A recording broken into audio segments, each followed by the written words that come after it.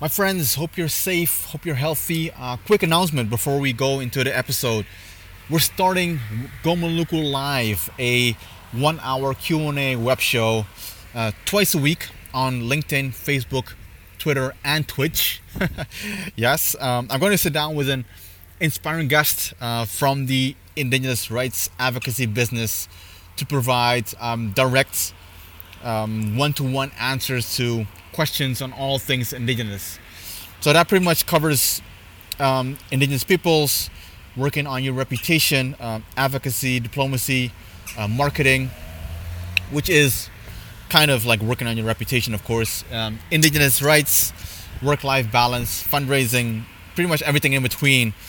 So if you got any questions, anything that might be on your mind, anything, post them on Twitter or any platform that I use, and make sure to use the hashtag #GoMalukuLive.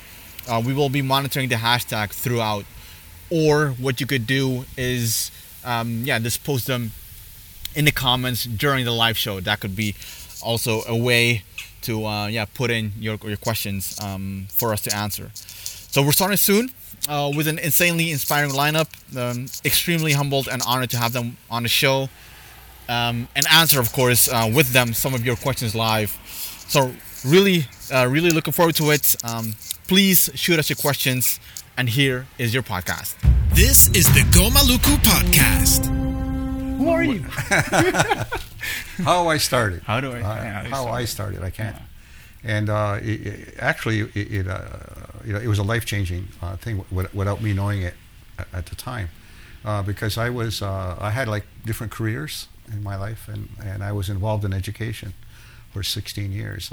I was a high school counselor. I was a high school principal. I was at the forefront of taking control of education away from the government, and that Mohawks would control their own education in our community. And after 16 years, I was running out of challenges because we've taken everything, So I was going to be a political. I was going to be the coordinator of the Mohawk Nation office in our longhouse in Ganawaga, and I was one of the first in the Confederacy to be that. I had to create an office out of nothing, because usually we're all volunteer, but I was one of the first ever paid employees in the longhouse. So I created an office out of nothing. But taking one step back is, just before I left education, I went to the Indigenous World Conference on Indigenous Education, the first one in Vancouver, BC, in 1987. And while I was there, an old friend of mine named John Mohawk, who was a well-known Seneca, scholar. He was teaching at the University of Buffalo, and he was a really well-respected, steeped in tradition, and also very active politically. And he said, Kenneth, he says, tomorrow we're having a meeting down the street. I thought you might be interested. It's not about education, but about international issues, and maybe you should come. I think you'll like it. I said, sure. And he said, by the way, you just go ahead without me. I might be late. I said, fine.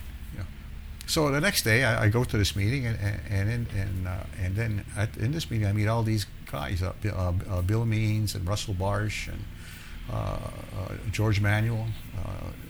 All of these people have been involved in internationally and been well known with the AIM movement and other movements. And I'm sitting there, and then they're talking about what's going on in Geneva, and they said last year we had in 1986 the Working Group on Indigenous Populations, because of a budget freeze in the UN. There was no money for the working group but people came anyway without any, and they held the meeting without using any UN resources. Anyway, they explained everything how it went, and then they said, but a lot of people didn't show up, and the Haudenosaunee wasn't there. And why wasn't the Haudenosaunee there? And they all look at me because I'm the only Haudenosaunee in the room, because John Mohawk never showed up to the meeting. So I says, I don't know. He says, well, I'll go back home and I'll find out. So I go back to the longhouse, and I tell him the story. And so I started work on July 1st of 86. The first thing they did was send me to Geneva. They sent me to Geneva to attend a working group on indigenous populations in 1987. and me and my wife and a youth, a girl named Lori Deere. And so we travel off to, we get our Haudenosaunee passport, and we go off to Geneva. And of course, we didn't know anything about visas. So we get to the Geneva airport, and they hold us because they don't know who are these strange people with this strange passport. So, but anyway, we let people know that we were there, and somebody from the UN came by and convinced the Switzerland to let us in the country. Yeah. So I attended my first working group. Back in those days, there was because we were working on the first draft of the declaration. The working group was 2 weeks long. The working group was only 1 week long, we spent 1 week just preparing draft articles and strategies to deal with that. So from Monday to Friday, we met in the UN, and we started drafting text to give to the working group. The meetings were organized by Tim Coulter's group, the Indian Law Resource Center, along with the Inuit Circumpolar Conference. The who else was the other one? The Grand Council of the Cree, and NAILS, National Aboriginal and NAILS, Islanders Legal Service in Australia. So these four organizations, these four NGOs, were organized this thing. So I went there, and we went there, and we just listened, and got a tremendous education about how the UN works, how the working group works, how what kind of rights we're looking for. This was all news, all brand new to me. And also the rest of the Haudenosaunee delegation shows up as well. Oren Lyons and other people show up. So we had a very strong delegation on Haudenosaunee at that meeting, and I just listened and learned. That's all I did. I didn't engage because I didn't know anything about UN language or anything like that. So I just listened, and I met a lot of people, introduced a lot of people. There wasn't a lot of us that would show up. Maybe 30 of us. At the beginning. By the end of the week, there might be 50. But there's not a lot. And so we all got to know each other really well, and so that was my introduction to the. And then the second week, we would attend a working group on indigenous populations, and I get to meet Miguel Alfonso Martinez and Madame Diaz and everybody else, and all the other people who were involved in the secretariat at the time, and it was just a learning experience.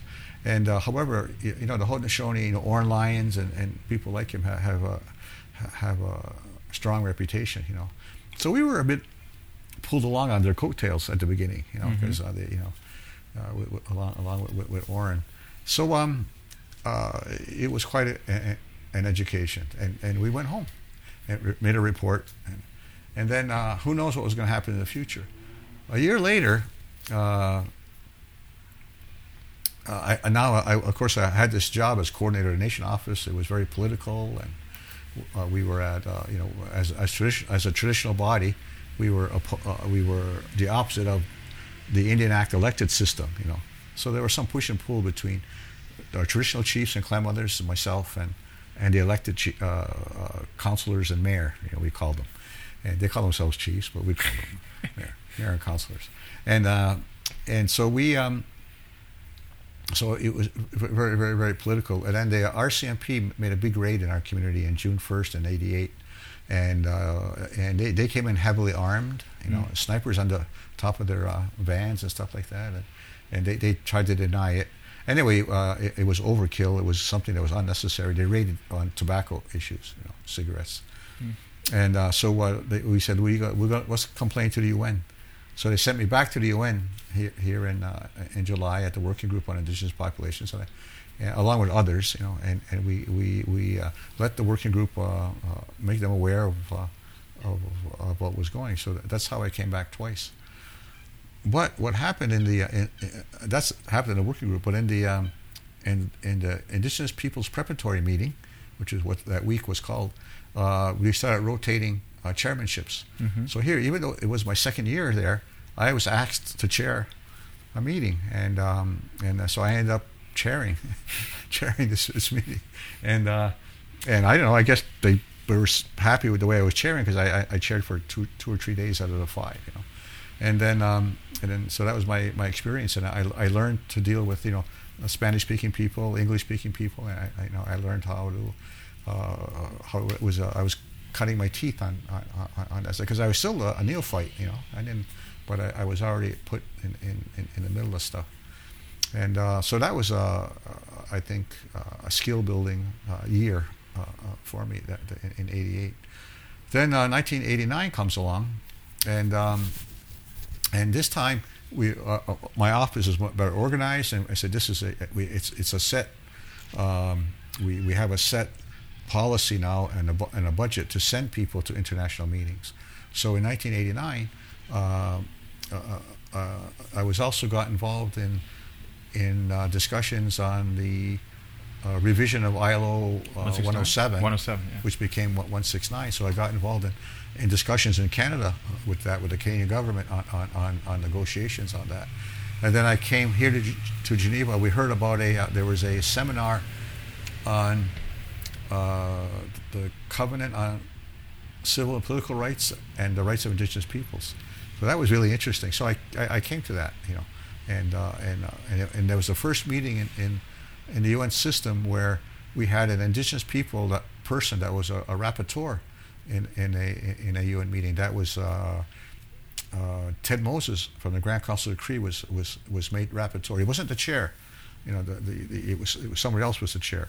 I know it was Miguel Martinez. It was somebody else, and but still, it was a big breakthrough to have an Indigenous person to be a rapporteur at a UN meeting. It was a first in 1989. Then I came back to Geneva in 1988 for the negotiations on what became ILO Convention 169 here in June. I spent the whole month of June here, and it was hell. It was one of the hardest things. I always say it was. This is where my white hair started. It was that month of June in 1989 because I don't know if you know how ILO works, but it's the only body where states share power. Yeah. There's 1/3 is states, 1/3 is business, and 1/3 is labor. And so and in the meeting room, and then where the convention was being negotiated, we're not even in the room. We have no voice in the room. We were in the room, but in the back, and had no voice. And the only way we could get our ideas into the convention was through labor. So we would meet with the labor caucus outside, and we would have to convince labor on the text that we want. So we have to convince them and inspire them. So when they go in the room, they fight for what we have. So it was very difficult to sit there and not say anything, without being allowed to be involved. And as people would say, the labor will bring up something that will be opposed by business and then by the states, and our rights were just going right out the door. It was this somebody described it that way, and so it was very, very tough negotiations. Plus, if you know the ILO building, it's a big block, a giant block, and way down in the corner on one side is the meeting rooms, and then the Indigenous caucus was at the opposite end of the building on the top floor. So you couldn't get any further away from the negotiation rooms than where the caucus rooms were. Right. So we would meet and caucus and work in the clusters of the articles, and then we appointed 4 co-chairs, and the co-chairs would work in pairs.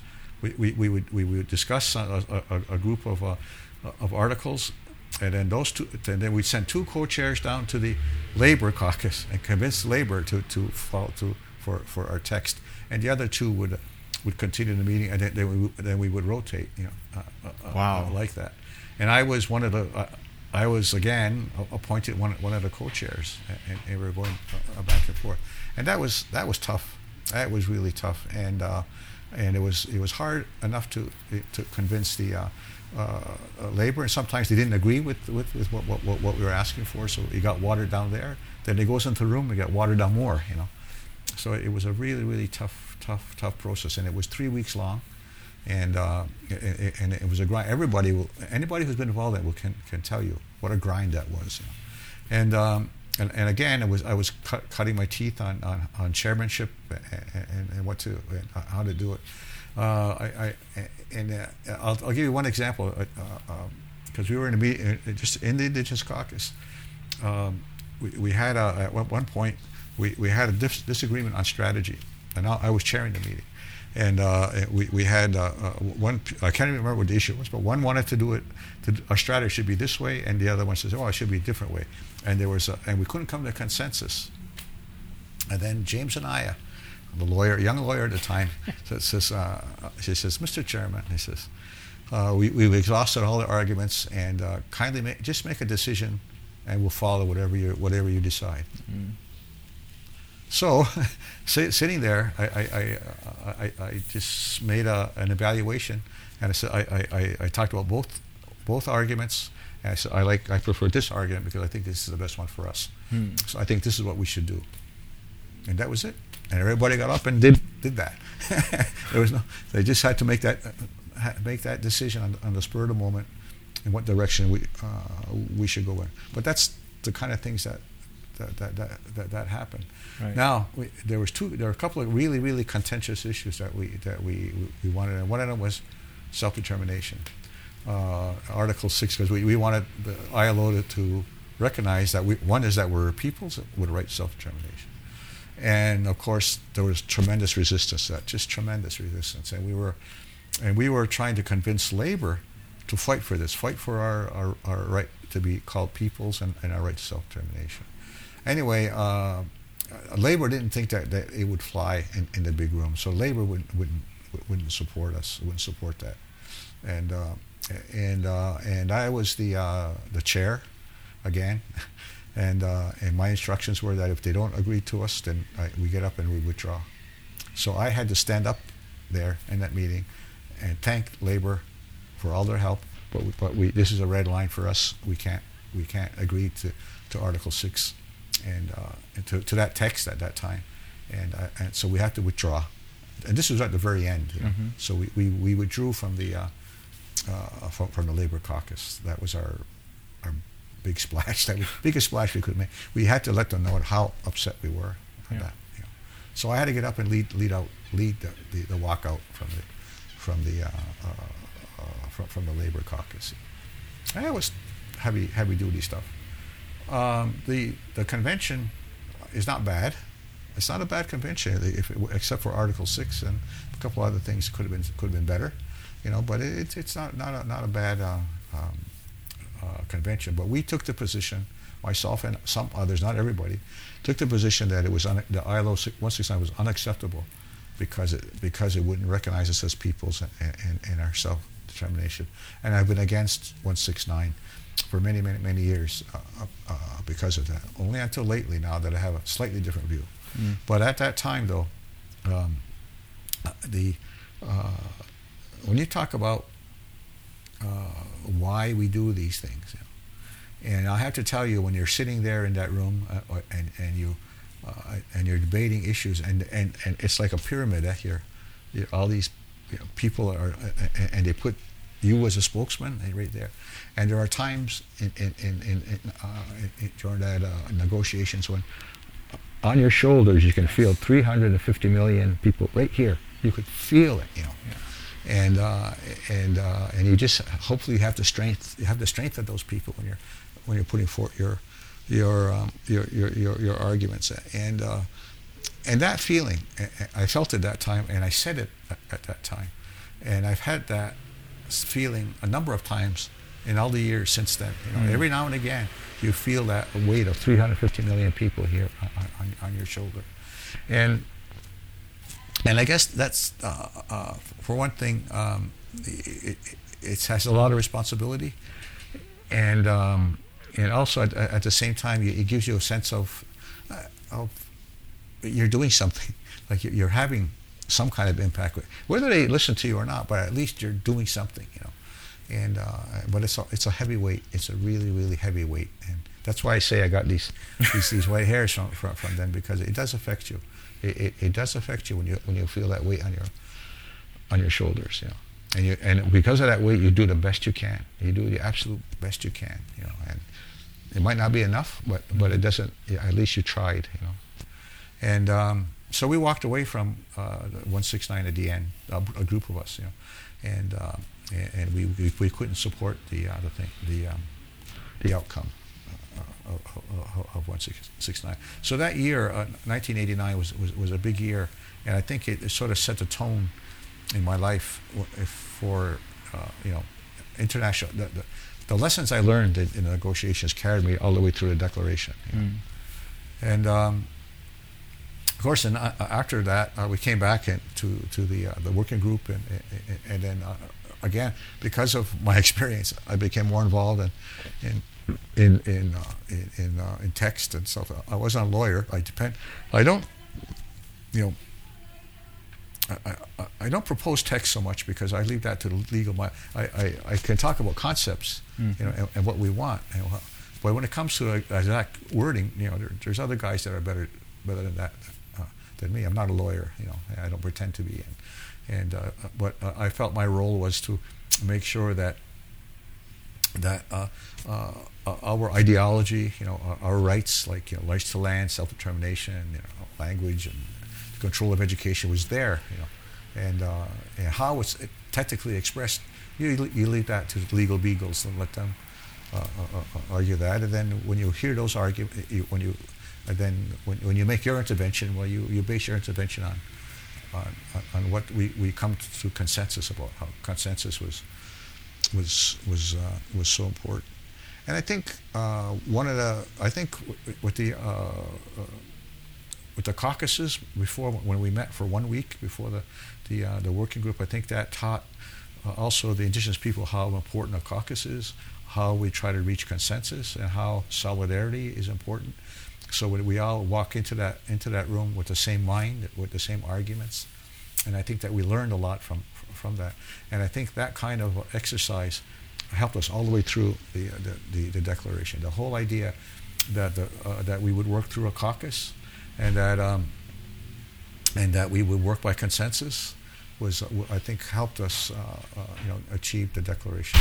As a matter of fact, I've heard from that after we achieved the declaration, other movements studied how we did that, and other movements are copying how Indigenous people achieved the declaration by having a caucus, by putting all their forces together and coming to a consensus and working that way.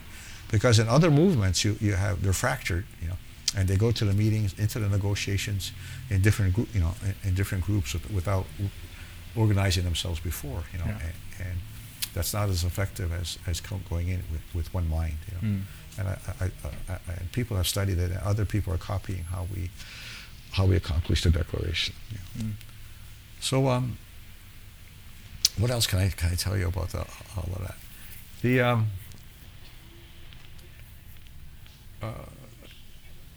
What happened though in 1990? I think I'm going back to history here. No, that's okay.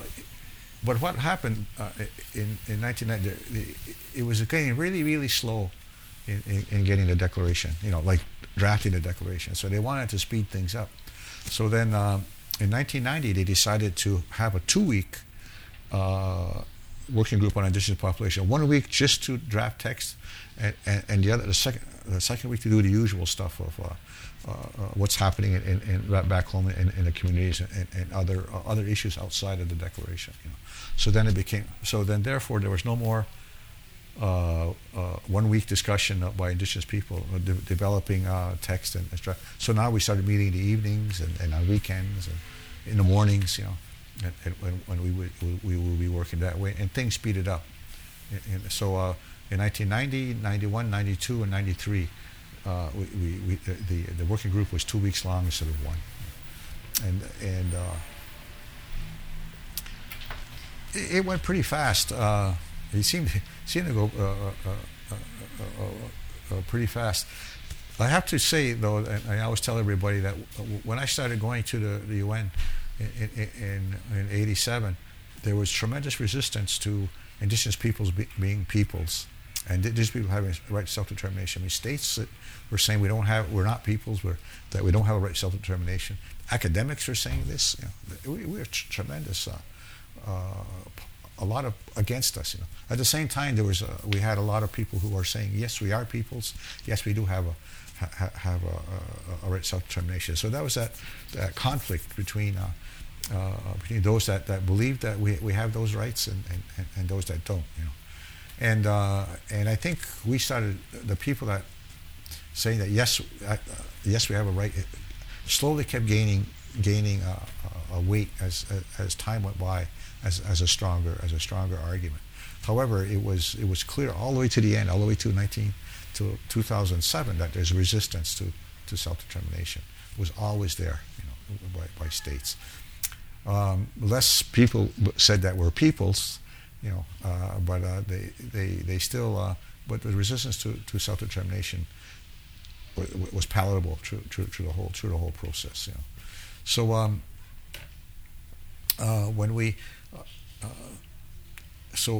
when the drafting of the Declaration was coming to an end, well, you know the story, I guess.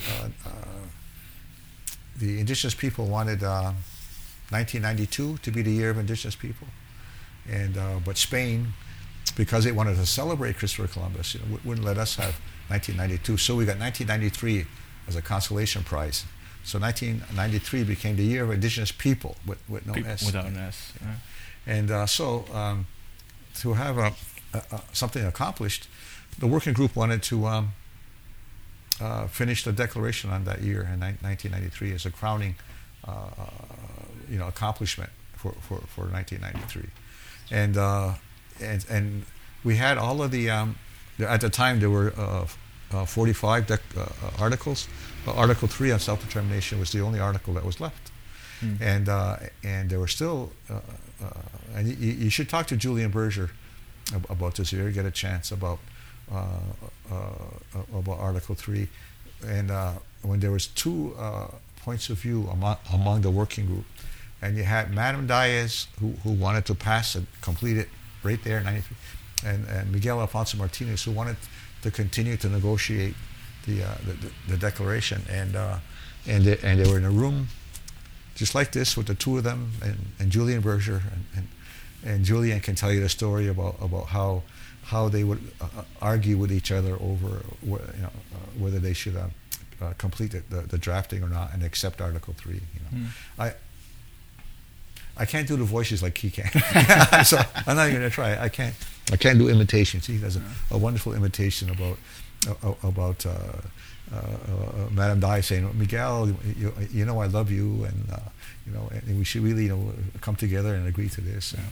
And Miguel Alfonso Martinez, Irene, I love you too, and et cetera, et cetera. And so anyway, in the end, Madame Diaz won the argument, and history now says that the Declaration was completed in 1993, with the right to self-determination intact in Article 3, because there was still resistance to that, and there was still resistance among human rights experts, including experts in the subcommission, what was called the subcommission on the promotion and protection of human rights, but it was called something else then. It was, really? Yeah, it was something about protection of minorities. Okay. Subcommission on Human Rights and Protection of Minorities. I think that's what it was. And there were 28 of them. 5 of them were on the working group. Yeah. And some big names in that group did not agree that Indigenous people had a right to self-determination. So in 1994, there was some concern that when we sent the Declaration up to the subcommission, that they would kill it, but the Madame Diaz and Miguel Alfonso Martinez argued and said, "Look, this body gave us, the 5 of us, the duty and responsibility to draft a declaration, so we did, and in there is a right to self-determination because we believe this is true." And in the end, although there were some that really wanted to do something, weaken Article 3, they managed to pass it without any amendments. and it went on to the subcommission. Such was the resistance to self-determination, even with human rights experts at the highest level in the United Nations. But now it was in the hands of states. Now on another issue about the caucus, after the declaration was passed, and on there seems to, the working group on indigenous population now shrunk back to 1 week, in 1994. And I remember I was on the phone. I called the Human Rights Commission used to be in January, February, and I called Ted Moses, and he was here. I says, "Hey Ted, now that the working group is back to 1 week, you should revive the caucus, in the week before, like you used to, because I think it's very useful, And Ted Moses says, "Yeah, Kenneth, that's a good idea. Okay." I said, "Fine." So I said, I totally forgot about it. I get a phone call in May from Julian Berger, and Julian Berger says, Kenneth, he says, "I heard that you're organizing an Indigenous caucus before the working group." I said, "No, I'm not." I says, "Ted Moses said they're going to do that." He said, "Oh no!" I said, "I just got off the phone with Ted Moses, and he says you're doing it." So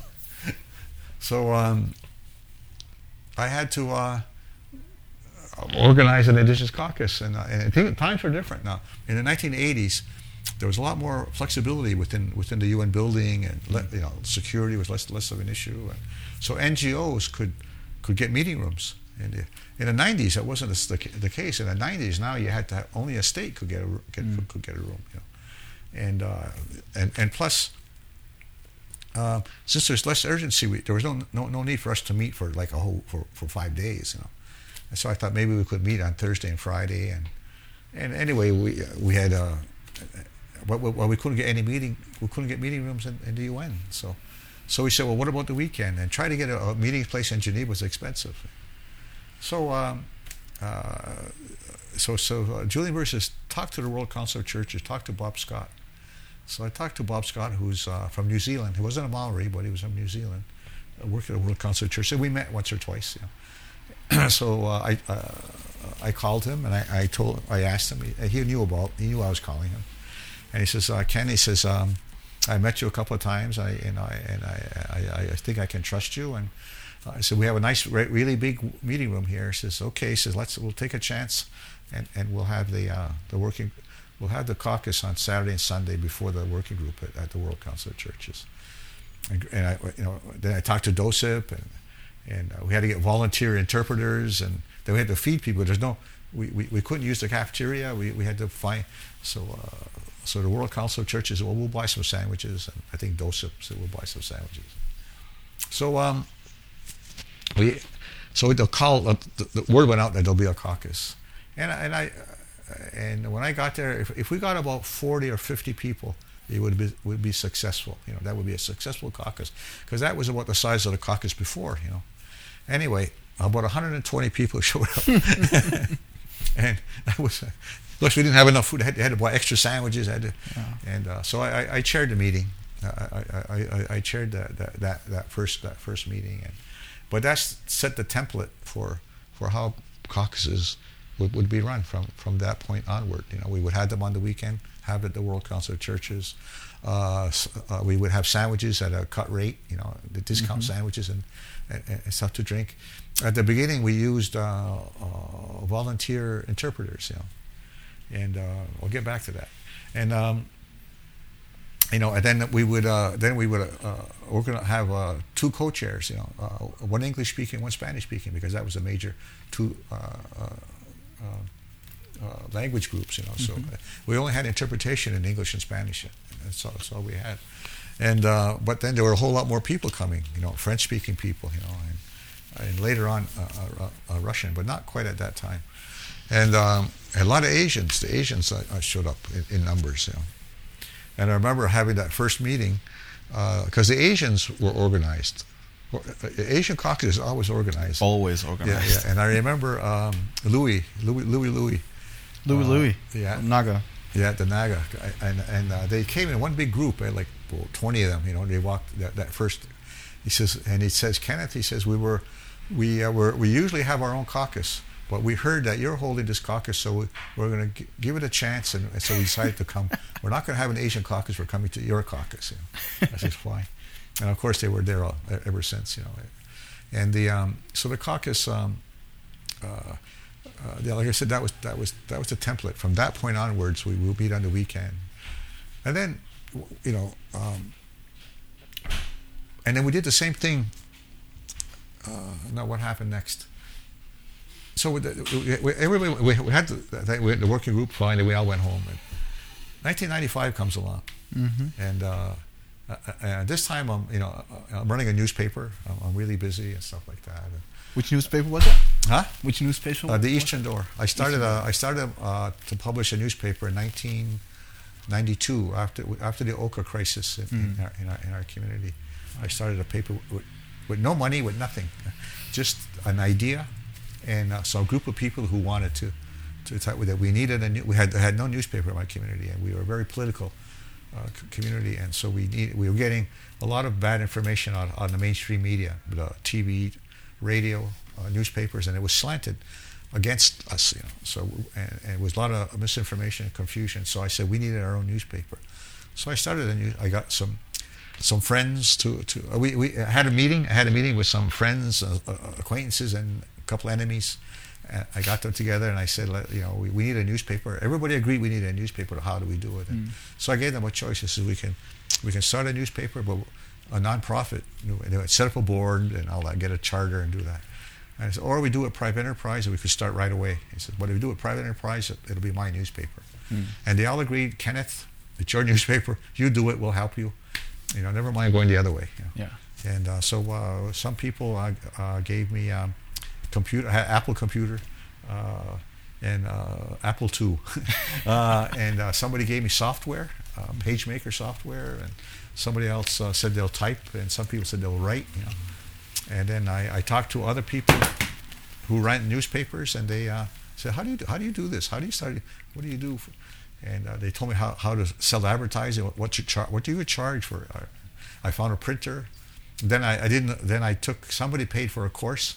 I took a 3-day course on page layout, layout of a newspaper, and then my teachers were telling me, he says, Mr. Deere says, what are you going to do after this course? You want to start a newspaper? I says, yeah. He says, I don't think you're ready to do that. I says, tell you what we'll do. I says, for a really, really low rate, much less than we'll charge anybody, we'll do the layout for you until you learn how to do it yourself. So one day we come there with all of my stories and stuff like that. So my newspaper came out on January 31st. But we decided to start a newspaper on November 30th, 1991. December 30th, in 2 months, I had my first newspaper produced. It was a bi-weekly at that time. I just showed up at that school was in Montreal with all little discs with stories on it, typed stories and pictures and stuff. And we sat there, and I had an artist do my masthead, and I had other cartoons and stuff, and we did my first paper in 2 months. That's amazing. With no money. And I sold enough advertising to print 5 newspapers. All right, I mean a commitment for 5 ads and 5 papers, and with those I got ads from acquaintances, people who just trust me, and the local bank, the bank council, and people with businesses, and says, okay, I'll do it. Yeah. And so I started a newspaper like that, and then it was a success, and it grew there from another lucky thing is I think I was operating for 5 months or 6 months. I was doing everything: selling advertising, writing stories, doing the layout. It's going nuts. And then we have a local radio station, and they fired their best salesperson, and she comes and visit me through an intermediary, because we were on different political sides, and through an intermediary, she wanted to have dinner with me. So there were 3 of us, and they said that she wanted to work for me, but she says, we know she was afraid that I wouldn't hire her because of our politics, and I says, don't worry about that, just sell advertising. And then because of her, she took all her clients on the radio station. So I didn't have to sell advertising, and then the sales profits went up, and I was able to hire people, and we went on from there. There's more to it to that, but anyway. Caucus. 1995 comes along, and I'm sitting there running my newspaper, and because I'm my own boss, I can take off. It's a hardship on my newspaper when I'm not there. But 1995 comes along, and the phone rings, and it's Eugenio Poma. Now Eugenio was hired by the World Council of Churches to be their Indigenous person at the World Council of Churches. I met him because I went to the Human Rights Council in '95 to lobby for the resolution that created the working group on the draft declaration. So and we had a little caucus in the World Council of Churches, just a little meeting room. So May comes along again, and now Eugenio calls me and he says, Kenneth, he says, is there going to be a caucus? I says, sure, why not? He says, okay. So again, we arranged a meeting room, interpreters, sandwiches. This time I had enough sandwiches, and I drafted an agenda, everything, and then Eugenio says, Kenneth, okay, by the way, when are you arriving? I said, well, I'm not going. I said, you're not going? I said, no. I said, I got no money to go. I said, no, I'm not going. He says, we are not going to hold an Indigenous caucus in the World Council of Churches without Kenneth Deere. So he says, we will buy your plane ticket and give you a per diem. I think the per diem was 65 Swiss francs a day. It wasn't a lot. But I says, okay. So the World Council of Churches paid for every time there was a meeting in Geneva with an Indigenous caucus, they would cover my funding to go from 1995 until their financial crisis in 2003, I think, something around like that time. So that's how I was able to. So, and then when they created the working group on the draft declaration, they says, Kenneth, can you organize a caucus? So I organized a caucus for that. So we used that same model, and all the way up until today is that same model. So I did all the caucuses for the working group on Indigenous populations all the way to 2006, and also for the working group on the draft declaration from 95 to 2006. And I still coordinate the caucus. You still do? Yeah. And I chair a lot of them. And chairing was, I had the experience to chair. And people, because I organized it, said, well, Kenneth, you just do it. So, but, it can be tough, it's tough to get consensus. I mean, I had the people's respect, but still, it was difficult to when you're chairing. Oh, I wanted to tell you stuff about interpreters. Oh, yeah. So, the two major working groups were Spanish-speaking and English-speaking were the two major groups, and we're working together. And then all of a sudden we noticed that Spanish-speaking people were going this way, and the English people were going like this way. And then the Spanish people were wondering what's going on, and we're wondering what's going on. And then the Spanish people thought we agreed to one thing, and we thought we agreed to something a little bit different. So the Spanish people were looking at suspicion at the English speaking, especially the North Americans, And then we figured, well, what the hell's going on? And it came down to interpretation that we didn't, because they were volunteer interpreters. They're good people, kind-hearted people, but they weren't interpreting correctly all the time. And then so they weren't catching the nuances. And then so it was bad interpretation. So then once we figured that out, and then support groups, bless their soul, got us funding for professional interpreters. IFGIA and Incomedios and now DOSIP started getting professional interpreters, and then that sort of settled those issues down. And then we had French-speaking Indigenous people and Russian-speaking Indigenous people, so we had to get more interpreters into those languages. So that's why. So what in professional, we learned a lesson that it's so important to have professional interpreters. And even today, you have specialists. You have specialist interpreters that just specialize in our issues. And there's a team in Texas that does that. And of course, there's a team that DOSIP has. Yeah. So they do these interpretations at different either in Geneva or in other like the one I think the one in Texas does the climate change ones and biodiversity stuff. And, they have their own clientele. So, but we learned that the professional interpretation is vital if you want to get the indigenous people around the world to work to come together. So that was a lesson well learned and important. And we also we appreciate the European support groups for getting us those the funding for that. Plus all the other things. The World Council of Churches, of course, hosted us and they fed us. They subsidized our lunch, and you have DOSIP, keeping all those documents and all the things that they do. They're giving us, supplying printers and computers and stuff. The tremendous help from European support groups and funding. Some of those groups funded people with their own, besides the voluntary fund. There were groups that were funding people. The World Council of Churches itself used to fund a lot, because they had a substantial budget in those years for a while. So all of those things contributed to the success of the Indigenous Caucus and the Declaration. Was an important part. The Indigenous Caucus. I remember the very first. Well, my mom started taking me to the UN when I was a kid, so that was one big blur for those years. But I remember when I was like 13, it started to compute what was going on. So I remember, yes, we always stayed at the Mandat. You remember the Mandat? Yeah. Mandat International? Yeah. That big mansion, like all the way in the middle of nowhere. Mm-hmm. Had to walk through, I don't know, a forest and a field and another forest, another field, just to get to the bus stop, to get to back to the UN. Back to the UN.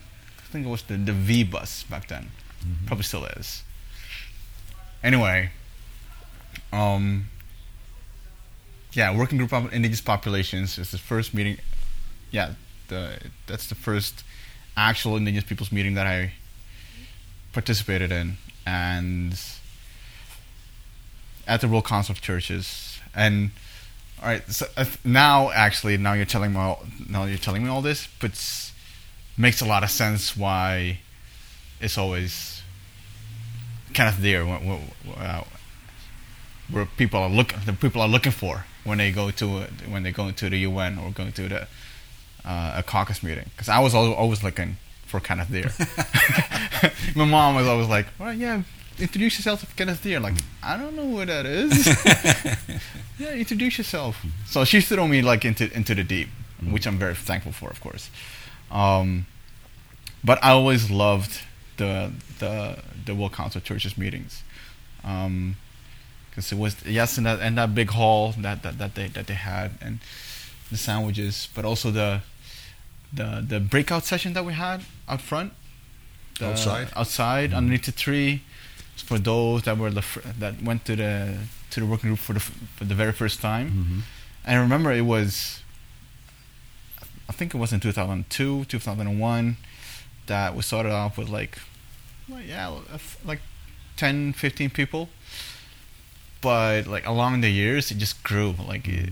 We couldn't even meet under the trees anymore. We just had to use the entire lawn. Mm-hmm. Because there were a lot of people wanted to participate at the working group on these populations. Even though it was, like you said, the lowest of the low on the ladder of the United Nations. But it was at that point at least the only meeting that we had up until the Perform came along, of course. Well, the working group on the draft declaration was one. Oh, that too. Yeah, sorry. Yeah.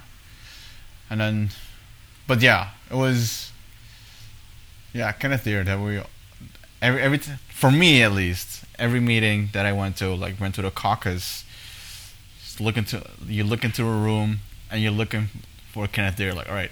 It's I didn't know that. Nobody told me that.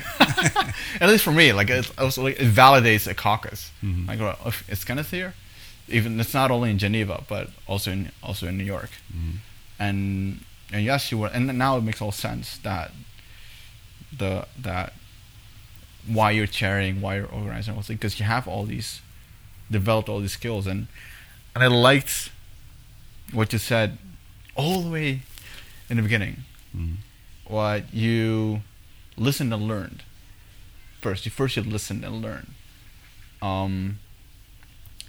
For me, because I was all right. Here's the teenager in me that first came into the UN. I was cocky, even though like I was a teenager, but I felt like first going to the UN, but you go into the caucus meeting and you listen to everybody else. It humbles you, because you know that there's many more people that are much more experienced and has a lot of more knowledge, and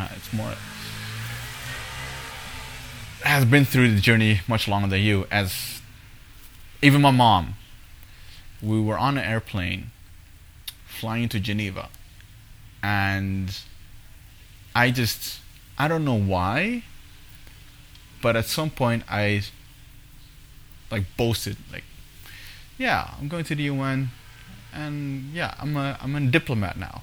And like in a split second, she said, no. For the first 30 years, you're an activist. You're a warrior. You're not a diplomat. And I was like, okay. So that resonated throughout, actually. And then, and it's also, for me, the importance. It also highlights the importance of having a caucus meeting before any meeting. Like you said, we have so many of these people, so many views and priorities, that once you go into a space like the United Nations, we need to coordinate, and we need to get on the same message. And yeah, I think a lot of people also underestimate a caucus nowadays. That it's just show up and you would just sit there, and that it has become at some point not what it used to be. If I listen to you right now, it was effective, and at least this is my take, my personal observation, that a caucus is becoming less effective.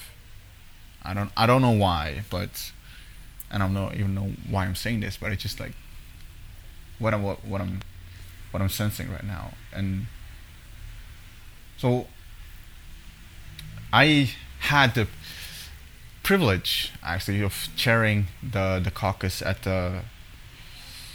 for a year under the UNFCCC, the Climate Indigenous Caucus. And I have to admit, I was channeling you, actually, as a chair. Like, if people paid attention, that they could have seen, like, all right, he's like I paid a lot of attention to, like, how you chair the caucus.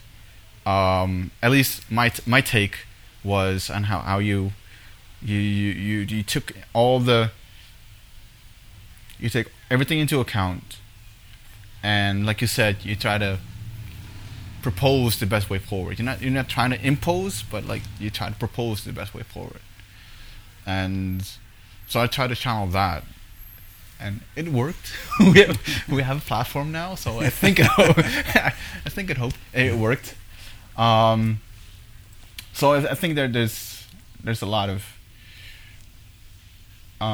skills, actually, that you built, that and a lot of experience, actually, that a lot of other people could be helpful for a lot of other Indigenous peoples that go to the UN, or get into that co-chairing role, because it's a role, it's not a position, it's a role. And I see a lot of people have that, I don't know, maybe they have that romantic view of I'm a co-chair, so I have this status now, so I can say what I want, and I can move people towards what I want them to do. And what I saw in you was you're not there to dictate, you're there to facilitate. Please tell me I'm right. You're absolutely right. And when we started, the co-chairing, when we had this issue, particularly on the Spanish-speaking side, because a lot of people, I'm not, this could be for anybody, but I'm sure. I'm going to be careful what I say here. Oh, they might see it, but it was perceived that it was a power thing, and so then they would put political leaders in that role as a co-chair during the caucus, and then they would act like they're the political leader rather than a facilitator or a co-chair. They were making decisions and stuff like that, and I had to rein them in, and then I had to get through the interpreter, because a lot of someone didn't speak English. That look, it says this is you're a co-chair here. You're not. It's not a political position. It's not a position of power. You're here is to coordinate, to bring people together, to hear everybody's voice, and try to reach consensus. It's not for the co-chair to dictate to the people what they do. You're absolutely right. I'm glad you picked that up. And other people have said that as well, that they understand the difference when they see somebody who's looking at it as a power thing and when somebody who's not. It's very, very evident. And we've had some difficulties, and sometimes in the caucus when you had one of the co-chairs, looking at it as a position of power. It is a position of influence, though. As a co-chair, as a long-standing co-chair, not only does the caucus look at you for leadership or information, outside does too. The secretariat, or states, different other bodies would try to ask your advice or permission or whatever, and also as co-chair, you don't do anything without the advice or the authority of the caucus. For instance, I don't know how many times I would try to arrange a meeting with the High Commissioner for Human Rights, at the behest of the caucus. And after a while, as co-chair, by the way, there's two roles here. I consider myself the coordinator of the caucus, and the coordinator the co-chairing is different. There's two things.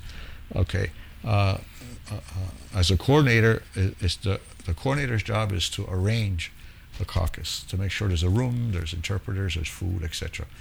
A date, an agenda. That's what the coordinator does.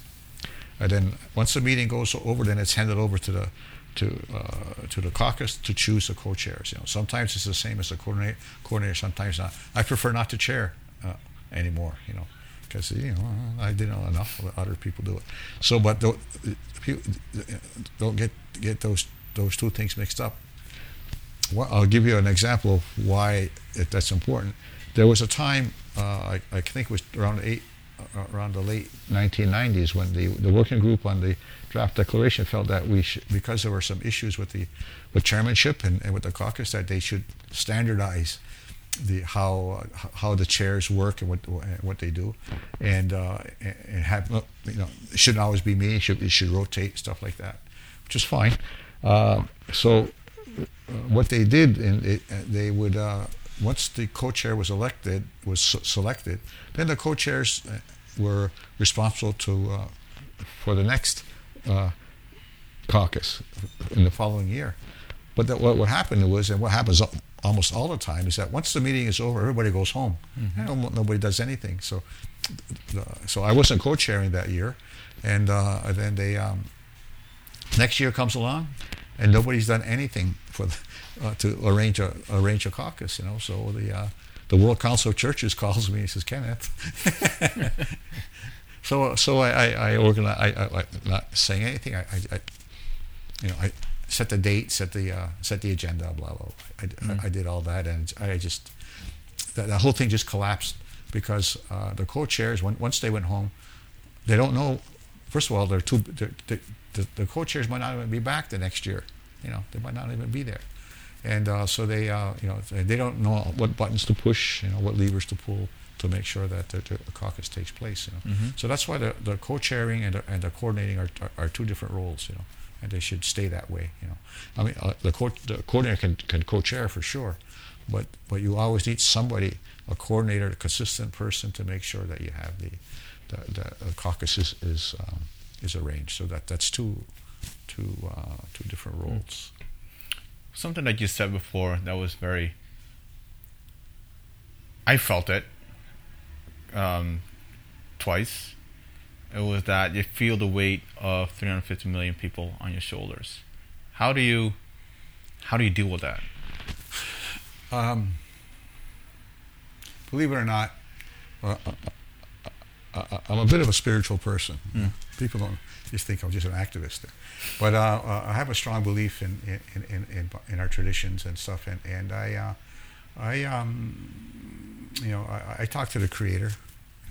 In our own way, we have, in our traditions, we like the opening, when our people like Tararahu does the opening at the permanent forum, we always give thanks to the creation, from the medicines, the animals and the birds and everything, the sky. We give thanks, and we take that into consideration when we're making decisions, and that also I always tell people too is that we are also a part of creation. We're like the animals and the trees and everything. We understand, or we think we understand, their role in creation. What we have to understand is what is our role, because we're part of creation. What's our role in creation? And that's our life goal, is to find out what that role is. And it can be more than one role. It could be many roles. But we're all created for a reason. We're all here for a reason, and the object in our life is to find out what that reason is. And as long as if you can find that role, then you'll have fulfillment in your life. So there are times, I'll tell you, one of those times when I felt that way was in 2009. Was the commemoration of the 10-year commemoration of the Durban Declaration, the racism. And they were going to have it at the General Assembly, and so they said they'll at the commemoration there'll be 10 NGOs allowed to speak, and so you had to apply. So I applied, Indigenous World Association, and I applied. And I didn't expect to be accepted, but I was accepted. I was one of the 10, and I was the only Indigenous NGO that was accepted. Maybe I was the only Indigenous one that applied, but I was the only one. And so, what the hell do you say? Here you are. It's a what do you call that? A high-level plenary session of the General Assembly, and you have 2 minutes to talk about racism against Indigenous people. So what the hell do you say? And I got maybe like 3 weeks notice, and so I'm here in Geneva at the Human Rights Council, and there's 1,000 things I could talk about. Murdered and missing Indigenous women, racism. There's just so much of it, And so I said, what do I focus on? How do I? I'm the only one there, so I can't just focus on North America. What do I do? And I start pacing the floor in my apartment, because I hadn't written it yet, So I start asking the Creator for help and assistance, and let me know, give me some ideas, some inspiration, and then it comes to me about because I was in Durban, and we were really upset about paragraph 25 that said Indigenous peoples in this declaration does not refer rights under international law. The same thing as ILO Convention 169. that we were pissed at that. Well, what happened in 2000 and no, that was 2011. I'm sorry, not in 2009 was the review of the Durban Declaration, and I remember there's paragraph 73 that was proposed by Norway that said referred to paragraph 25 and said, and the UN Declaration. Now that the UN Declaration is passed, it's settled that indigenous people are peoples with a right to self-determination. So I was inspired to focus on that because that includes everybody. So my statement, so I felt that weight here, 25. At this time it was 360 million. When I was pacing that floor and wondering what the heck am I going to say, so I wrote my statement out, when I was here I gave it to Les and to Les Melzer and to Matthias, and I asked them for their comments, and they read it and they gave it back to me. Not a word, didn't say anything. Just, come on, guys, what do you and they said, Kenneth, that's your statement. I said, all right. So then, I had to get to New York, so I left Geneva. I landed in Montreal. At the airport, I rented a car. I picked up my wife, and we drove to New York City. I got to New York City at about midnight. Checked into the hotel, and then the next day we went to the General Assembly, it's a long. There was a lot of intrigue about five NGOs were supposed to speak at the end of the morning, 5 at the end of the afternoon, but then there were so many states that spoke. We were in the temporary building. So many states that spoke that we kept getting bumped, and only one NGO spoke at the end. I think it was Amnesty. And then in the afternoon, we were worried that we're going to get knocked off. All of us get knocked off, and so I spoke to Ambassador de Elba was there. So I told him our problem. I said NGOs are afraid that we're not going to get a chance to speak. He says, "Don't worry, Mr. Deere." He says, "Mexico is co-chairing. We'll make sure that you get in." So at the end of towards when time is running out, and we're all waiting in the back of the room, and then about 5:45, they announced that when the meeting will go beyond 6 o'clock. However, there'll be no interpretation, but the working language will be English.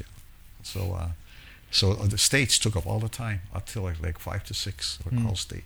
So then we started talking, and then I was able to give my statement around 10 after 6. It took me 2 minutes and 45 seconds, but nobody was. I think Iran spoke for 5 minutes or something, but nobody stopped us going over time. It didn't matter at that point. But you can see my statement. It's on YouTube. If you go to my YouTube page, Kenneth Deere, you'll see the statement that I made for 2 minutes. I'll make sure to share. It doesn't show in the video, but my statement got the most applause. Even the people on the panel applauded, because of the statement. I sent the statement to the High Commissioner of Human Rights, Pele, and she wrote back to me. Says, Kenneth, that was excellent, and is an excellent presentation. And she says, Kenneth, if there's anything I can do to help you, let me know. I never got a chance to use that. I never got a chance to use that favor because she had left by about a year later or two. I didn't have a reason to use it, so I did. Okay. But when you have that weight, though, the point I'm trying to make is that I asked the Creator for guidance. I asked the Creator. I says, you put me here. It was because of you I'm here, so what do you want me to do? What should I say? And that's where I get my guidance from. Yeah. And I've been able to be fairly successful in those moments, in those rare moments when you feel that weight on your shoulder. Yeah. Well, mine is nothing compared to yours, but the ones that comes to mind when you started talking about going into overtime. It was actually during the World Conference. I was co-chairing the round table on UN System Action, and you did a good job. Oh, thank you so much. And I didn't know why I was nominated to do it, but they allowed me to. So like the first half was the ambassador of the Czech Republic, of the permanent representative of the Czech Republic. She would co-chair the first half, and I would co-chair the second half. So okay, sure, I'll just do whatever. And so I got to present my opening remarks just like she did, and she went through the motions, and then at the halfway mark, she turned it over to me. And at that point, I started calculating. So I only have an hour and a half left, and there's so many people left on the speakers list, including Indigenous peoples. And so I just did what I could, but up until everyone had 3 minutes. And luckily, most of the states and UN agencies and undersecretary generals and everybody else, they stuck a little bit to the 3 minutes, but we still didn't have enough time. So, and everybody at the panel, I remember that, the secretariat, the co-chair, they were all geared towards, all right, 6 p.m. is 6 p.m. and then we're done. So I was doing the calculations. Well, maybe if I reduce the speaking time to 2 minutes, maybe we can get to it. But that still wouldn't cover it. There still would be a lot of Indigenous peoples left on the speakers list. Were you alternating? Yes, states and Indigenous peoples. Yes, 'cause we had to. We had to, and still there were a lot of states. And I remember, so it was 10 to 6, and I asked the permanent representative of my co-chair, can we please go into overtime? Because there are a lot of people left on the speakers list. So she looked at the secretariat, and I was expecting something like, no, sorry, we can't. And she looked at me like, yeah, I have nothing to do after this. So the secretariat obviously said, yeah, sure, we'll do it. We'll continue. But then it was past 6, right? So there's no interpretation. So not only did I have to reduce speaking time to 1 minute, I also had to say, it's only in English. So I gave the floor to, I think it was Argentina before, and then I gave the floor to, I think, to Navajo Nation. I remember that. But while the Navajo Nation was speaking, the Undersecretary General of, I forgot, of something, came up to the podium and complained. Like, I am the Undersecretary General. You're making me wait maybe almost 3 hours to speak. And now that I am able to speak, you're reducing it to 1 minute. And she was from a Latin American country. So like I demand to deliver my statement in Spanish and not in English. So I was like, yeah, sorry, like everybody else has to do the same. And I'm so grateful. I'm so grateful that my co-chair was so supportive. So the Undersecretary General, she walked away. She looked at me she said the epic words. She'll get over it. I was like, don't worry about it. She'll get over it. Like, oh, okay. Well, that was, and then 1 minute to not only Indigenous peoples but also states. That was hard. And I had to use the gavel. I don't want to use the gavel, but I figured, and just add also to like the feeling, the pressure of so many Indigenous peoples finally having the ability to speak at the General Assembly level. That you don't want to take away that opportunity, even if it's for 1 minute. 1 minute. Like, time is gold to us. So that's when I figured, and I was, all right, sorry, I have the gavel. Even all those, even Andre Carmen. Andre Carmen, she likes to talk a lot, of course, but like I had like, sorry, like 1 minute is 1 minute. Yeah. And UN agencies as well. And eventually it became 6:45. So I think we did a decent job. That's a lot of overtime. That's a lot of overtime, yes. And I'm so grateful that everybody was very indulgent about, supportive about this.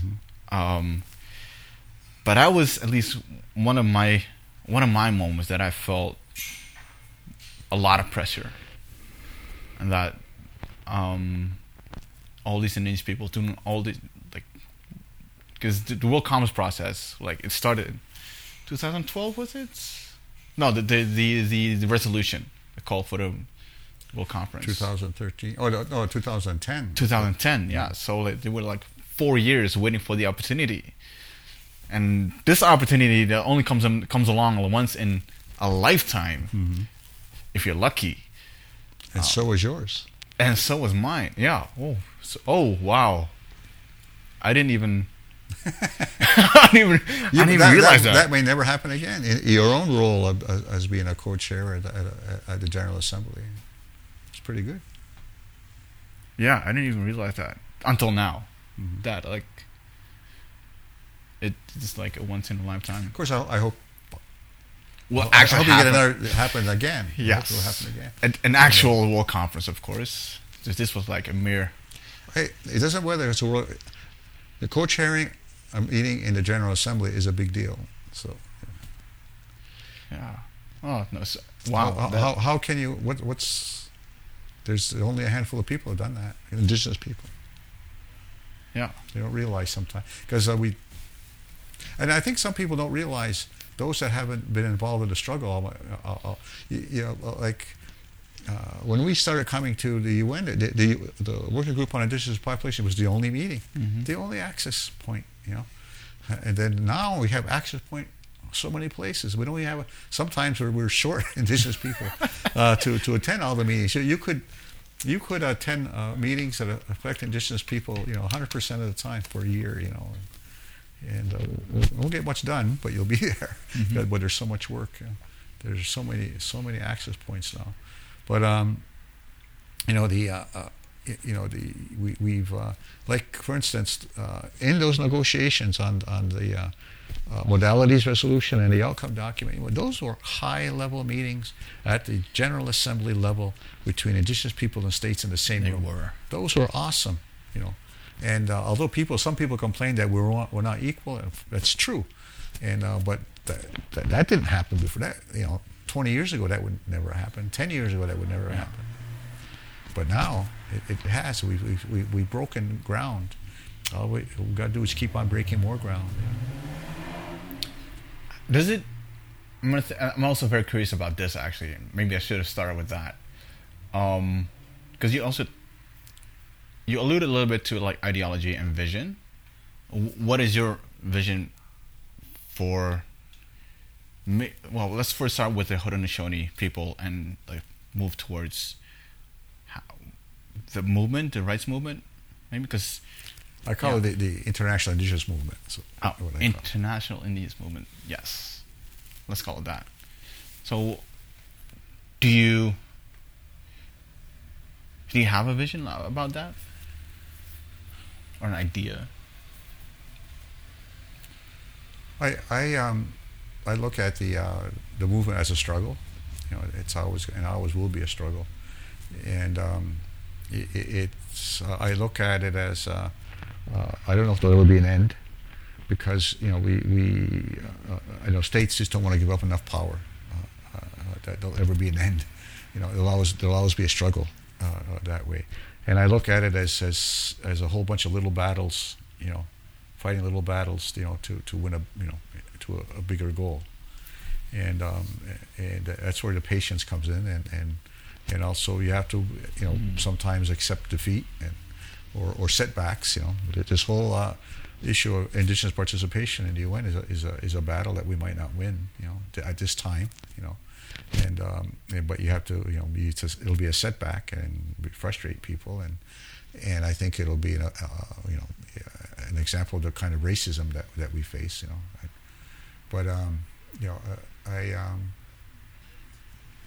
I look at our at the international indigenous movement as incrementally gaining little rights, not little rights, rights and a voice a little bit bigger and bigger and bigger as time goes on. There'll always be resistance from certain states. It'll always be there. But today there's more and more states that support us having a better voice. You know? And that's significant because that didn't happen in the past. You know? Today now I think there's a better opportunity for Indigenous people to increase its presence, its footprint in the United Nations. My concern about that is the quality and the amount of Indigenous participation that's available to us, that we need to take advantage of all the opportunities that are out there. You know, I see a drop off in Indigenous people with a lot of experience, you know, that have gone through that, you know, and that can share and that can direct and teach the other people. I see a drop off there, and I don't. And with the other Indigenous people that are coming up, what I think I see missing is the lack of consistency in representation. What was myself and yourself and others who are here have been here consistently. You've been here for 18 years or something, and I've been here for 32, and every year. And now you're seeing people who are coming for 1 or 2 years and disappearing, and then coming back about 5 years later, and that's not the best way of dealing with international work. I think what the next generation coming up, they got to be here and they got to be consistent. You know, the same people or the same group of people over and over and over again. You know, and I think that's the biggest challenge for Indigenous people, for the movement to grow and to continue.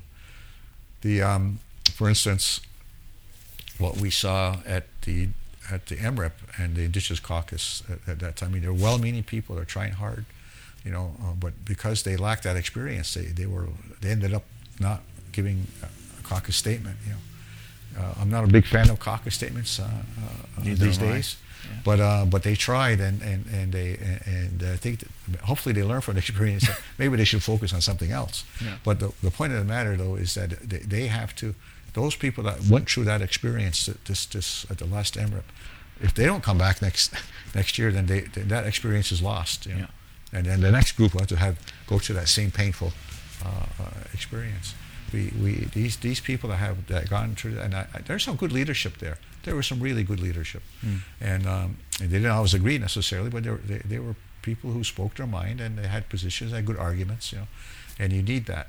And you hope that they will continue to come back and not be frustrated or disappointed by the fact that they weren't allowed to give a statement in the end. Yeah. And they have to.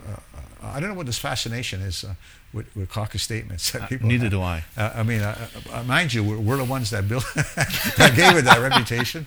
You know, when we in the early days particularly in the early days of the Permanent Forum, you know. When the Permanent Forum was young, when the caucus would meet and we would come up with caucus statements, and again it was the Indigenous people with the most experience that were coming forward, taking part.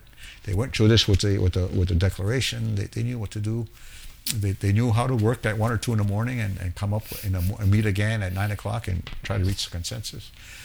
They knew how to do that, and the Permanent Forum relied on the caucus statement, what they call the global caucus statement, because they knew that if the caucus or the whole caucus agrees on that statement, it gives them something they can focus on, something they can depend on. Yeah, and so that's what helped elevate the caucus statement, you know.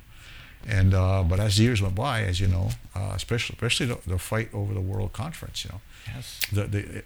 Certain people that got eroded, you know, because certain people tried to force consensus when there wasn't consensus, you know, and the credibility of the global caucus, you know, fell.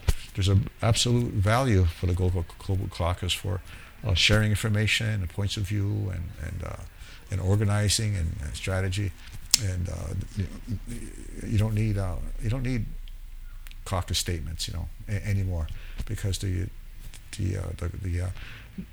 permanent forum is now an established entity. It doesn't really look for that doesn't need that kind of direction anymore from the global caucus. It has it can sort that out from all the statements and also their own connection to indigenous people. Right. Something that you said or just now, and this is what I truly believe in, and that I am continuously trying to deploy, is patience.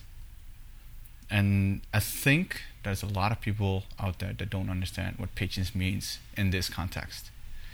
What did you mean by patience?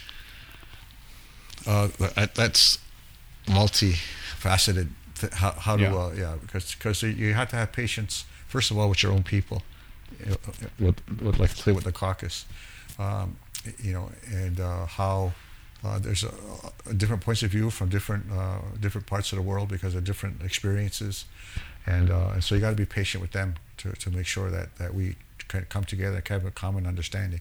You got to be patient with our own people. You can't push them too hard or too fast. And then the other kind of patience is the speed of how the UN works. The UN doesn't work very very quickly. I've said this 100 times, is that it moves at the speed of a glacier, but the glaciers do move, and it does move. And in this era of climate change, glaciers are speeding up. So there is some movement there, but it sometimes it takes time. Sometimes it lurches forward. You can have a breakthrough and something can happen quickly, but generally it doesn't. It takes years to get. For instance, what happened quickly is the year of indigenous languages. It took 2 years to get that, and that was, you can't get it any faster than that, because the UN needs 2 years to plan an announcement. Mm-hmm. So it took us, the caucus asked for a year of languages, and I think the permanent forum agreed to it, and mm-hmm. next thing you know, it was in a resolution, and 2 years later we had the year. Yeah. And that's, and some people might think 2 years is a long time, but in UN speed, that's really fast. However, you look at the declaration, it took 25 years to get the declaration. And that's an exception, though, in the UN. Usually, declarations take a lot less than that, But it's because of how special we are, how special our rights are, in our situation is. But patience. Don't expect to come to Geneva or to the UN in New York and make the big speech. Everybody has one of those big speeches and change the world. It doesn't happen, And I know I've done that. I've done the big speech every now and again, and nothing happens. But they're important to do that, every now and then, because even old guys like us, we don't give big speeches. These young people come up and they say things that I said 20 years ago, and I said, "Gee, it's nice." I haven't heard that for a while, and it's nice to hear. Yeah. And but then if they don't change the world, then they go home and they don't come back. Yeah. But which means, well, we hope they come back, but we don't need big talkers at the international. We need people. People who grind it out. You got to grind it out. Yeah. Over the years, and keep coming back and keep working, keep learning. You got to learn how to lobby. You got to learn lobby other indigenous people. You got to learn how to lobby states, UN agencies. You got to, you got to know what buttons to push, and how to be diplomatic. Diplomacy is an important aspect of this, and it's something a lot of indigenous people we have diplomacy. We know how to act, and because we did that in the past. We were not just warriors, and we had rules of how to engage with other people, and we just have to remember to apply them. Yeah, I always say that what we do, it is making subtle but significant steps, like you said, in the incremental approach. But to be able to do that, you need to be here consistently. Mm-hmm.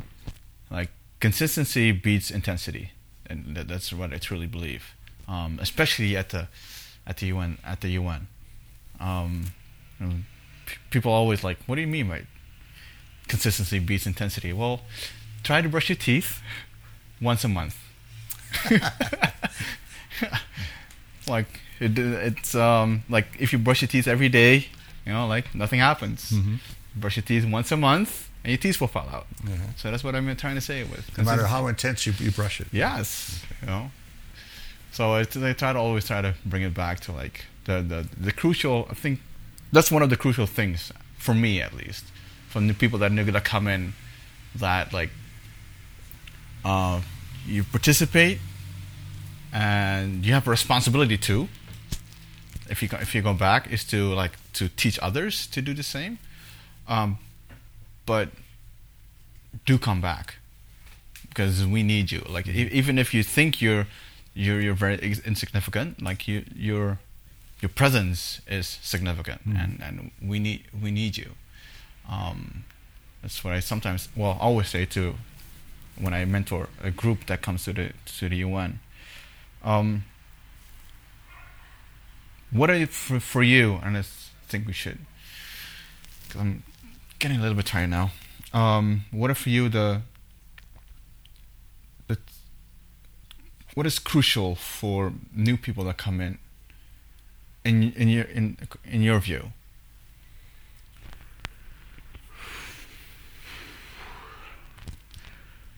I think, I haven't thought about that for a while, but they have to know why they're there.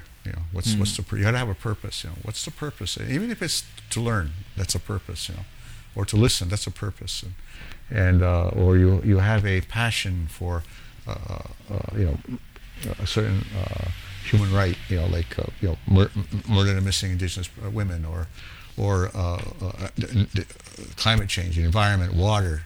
You have to have a passion for something, and when you come here, you want to use that passion to advance your people, and I think that's one of the things that I mentioned a few things, is to learn to listen, and to have a passion for something.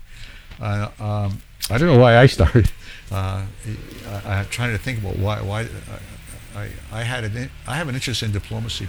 Period. I don't know. Maybe it's just something in our teachings. For us as Haudenosaunee, we have a pathway to peace. About burying our weapons of war, putting aside your anger, your thirst for revenge, personalities, etc. To put aside those emotions. To use good words, not with one another. Don't use words that cut or hurt, but only use good words with each other, and use reason, rational thinking, and what we call a good mind to find consensus, to find solutions for our problems. Those are really, really important teachings, and I try to use those teachings when I come here, and there's a lot of diplomacy in that, And all of us in our traditions have similar teachings of one kind or another, and we had to practice those teachings, not just talk about them, but at the international level is how you can practice those, and I think that's something that young people can learn and exercise here, and if you have an interest in diplomacy, it makes the work here at the UN but easier. It's not like you're not coming here necessarily in an adversarial position. Like I'm gonna beat over the head with our logic, with our superior thinking. It's not, you don't look at that. I remember vividly when the UN Declaration was passed in 2007, and we had like a press conference or a meeting with the media, and it was and people, and the chairman of the working group, Luis Chavez, was there, Ambassador Luis Chavez now, and he said something that always stuck with me. He says, "Don't use the declaration to beat governments over the head. use the Declaration as a tool to get what you want, and you'll have more success. And that's always stuck with me, And I think that's what we and I tell that to everybody, and I get a chance, And so when you're coming to the UN, don't beat, don't go around, beating the Declaration on the government's heads. You use the Declaration in a way to influence them. You don't try to threaten them into submission. That's not going to work. No. I'm going to steal that. not steal it, but I'm going to use it as well. You weren't there? No, I wasn't there, but I don't think I was there. No. But I think that's a very good... I think it also goes to like mindset and mentality of going into the... if you go into these meetings of the UN, that you could get a lot further if you approach things from with positivity instead of negativity, and so using the Declaration, like you said, as a tool, and not as something to hit people with. No, and you're absolutely right. One question actually. That's if you allow me. It's kind of, for me, it's kind of personal, as in like, how do you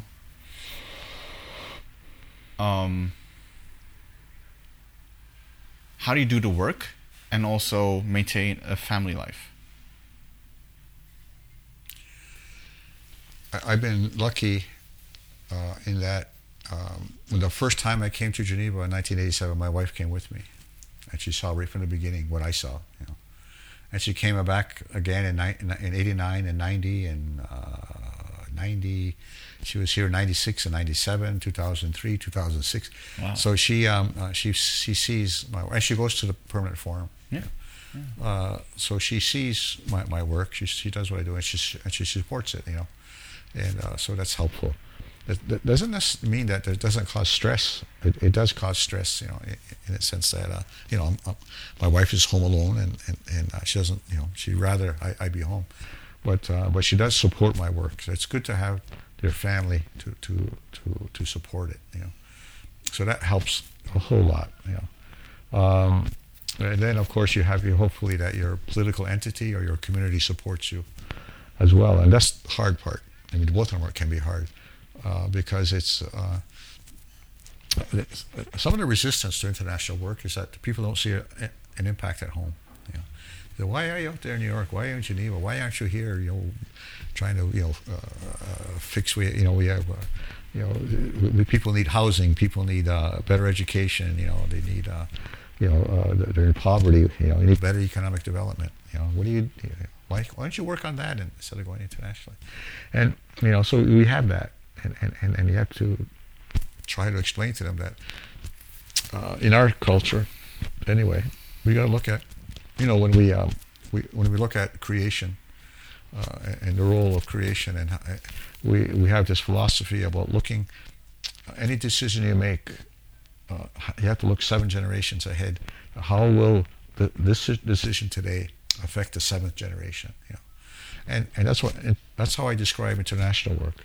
Because passing the Declaration isn't going to change you today, but it'll change future generations and make it better for our children, grandchildren, great-grandchildren in the future.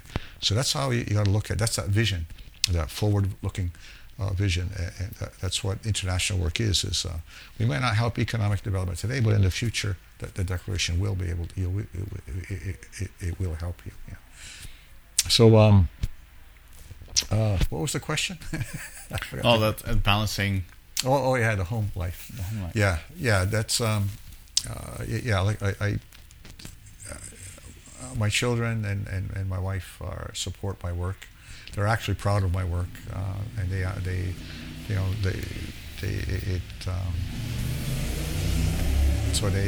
tolerate it. And I keep, and it's funny because I thought that I would slow down. I thought my last battle would be the World Conference. I thought that was it. I'm gonna, I will ride out into the sunset after that. But then there was the outcome document had some things to do to accomplish, so we started working on that, and that's almost done. But I'm still here. Well, you also and my wife says, I thought you were slowing down, And then this is my 4th trip to Europe this year, and people are trying to drag me into the climate change stuff. you were at COP21 as well. COP21 was I thought was one of the best world conferences I've been to. I've been to a few, and I thought that was really good and accomplished something, but I wasn't involved in the COPs before. People have been asking me why don't you get involved in climate change, in the years past. And I said, why? There's hundreds of you involved. You don't need me, I says, you're not going to miss me if I'm not there. So the reason why I went to COP21 was because human rights was, I focused on human rights. I didn't focus on any other stuff. I didn't focus on climate change. But when human rights was on the agenda in Paris, then I went and helped lobby for that to get human rights in the. We couldn't get it in the operative. We got it in the preamble. But we got a platform. So that was helpful. I thought it was good. That was helpful. So now I'm involved in the platform. I'm on a subcommittee on the portal. On the portal for the. How did you end up on that thing? Actually, the North American representative said that the reason was this is a real talk about strategy. The local communities and indigenous people's platform. People are asking, well, what's a platform? And some states are thinking that the platform is a website, or a portal, and so of course we have much higher goals than having a website. Of course, and so the idea was to the agenda of the first meeting of the facilitative working group. Facilitative working group was to not to make this the focus. So they set up a subcommittee on the website. So the North American representative Andrea Carmen asked me to be like an advisor on the website, because I was involved in another portal before, indigenousportal.com. So I said, okay, I can do that. And then to get the portal off the agenda, they created a subcommittee and put me on a subcommittee. So they created a subcommittee. That way, they took the portal off the agenda and put it off to a subcommittee, so they could focus on other things. So I thought it was clever. I thought it was all right. But now I'm on a subcommittee. Well, I think that. No, so that's why I'm probably going to go to Santiago now at COP25. You're going to Santiago? Yeah. I got credentialed by another organization. Does Chile accept the Haudenosaunee? Well, we're going to find out. But how does that go? So you have people invite you for the meeting. You only carry the Haudenosaunee. I have no other passport. I only have a Haudenosaunee passport. How does that work? Is that first of all, a passport is an ID card. Right. It's an ID document. So when we go somewhere, we always ask permission of the state to let us into their country. It's what we do, and like Switzerland, for instance, and for us, we have a long history of international travel on our own documents, going back to the 1700s, 1800s, going to entertain the Queen, play lacrosse or something. We had people in Wild West shows, and of course, but the most famous one local around here is Descaje. One of our Cayuga chiefs going to the League of Nations in 1923 and 24, and he went there to complain that Canada wasn't living up to its agreements. And so he went on his own documents. He made his own passport, and he went, because we believe we're a sovereign people. We're not Canadians. We're not Americans. We're Haudenosaunee. So he came on his own documentation. And we've been, and that's happened before that. And again in '77, when we came to that seminal meeting of the NGO conference on racial discrimination against indigenous peoples of the Western Hemisphere. when the Haudenosaunee decided to come, they said, well, we're not going to come as Americans and Canadians, we're going to come as Haudenosaunee, and they made passports, out of a piece of leather, and it was handwritten, and if you know the story, we when our delegation came to got on a plane and they landed here, and then the Swiss immigration didn't know what to do with these people with this strange passport, and then negotiations started flying around. Then the mayor of Geneva heard about it, and the mayor said, please allow them in under my recognizance. Mayors have more power here in Europe than they do back in North America. So the mayor said, let them in. So they were let in, and he wanted to fet the Haudenosaunee chiefs at the city hall. So he invited them over for dinner at City Hall, and he says, I wanted to meet the delegation of the Haudenosaunee, and says, is Descahe with you? And he says, no. He said, Descahe wasn't on that trip. He says, well, I want to meet you, and I want to thank you because when I was a little boy, I tugged on the shirt of Descahe, and he sat down and he answered all my questions. So I asked him, and I wanted to repay his kindness for you to let you into a city. And I said the Haudenosaunee will always be welcome in Geneva. So that's a little story. So when a little kid tugs on your shirt and wants you to make sure, you never know where that little kid's going to be when he grows up. Definitely. So so we have this relationship with Switzerland, and so once one country recognizes, it's not necessarily they recognize the passport like any other, but they do allow you to travel. Every country has that right to allow you into the country. So we asked countries to allow us in their country. You have that right. We ask. We don't demand or anything, and we agree that we will follow your laws while you're in there. And one of the things that I like to tell states when we do this is that we're not looking for publicity. We don't come to Switzerland and hold a press conference and wave our passport around. All we want to do is travel. That's what we want to do. We're not looking for publicity. We're not here to embarrass the Swiss government. We're not going to do that. So that as a model is how we travel to other countries. I went to Bonn, Germany, for a meeting, and the same thing. Of course, people have gone in the past, but what we did is we got a credential to go to the meeting, and we took that credential, and we contacted the German government, and they by phone he had that one-to-one thing, and then we try not to go online, but anyway there's sometimes complications, but we negotiate with Germany. We tell them we want to go, and then sometimes they have to figure out how they're going to do this, and we show them visas we got from Switzerland and other countries. It helps them, and then now we have to go all the way to Toronto and get our visas, and then come back home, and then we go. Yeah. And sometimes you have to pay for them. They charge us $80 for a visa. Yeah. And so that's what every country. I just came back from the Netherlands, and the same thing. I talked to the Netherlands, and I got an invitation from Leo van der Vlist. Yeah, and I showed it to them, and fine. And then they, of course, we've been to the Netherlands many times before, but not recently. So it's a whole new process. Yeah. And ever since 9/11, too, things have changed. And before it was easier. Before 9/11, it was easier to travel. Yeah, after 9/11, it gets harder. And we request the permission of the country to go in, and I've been to 22 countries so far on our passport. Yeah, there are some countries that won't let us in. Brazil is one.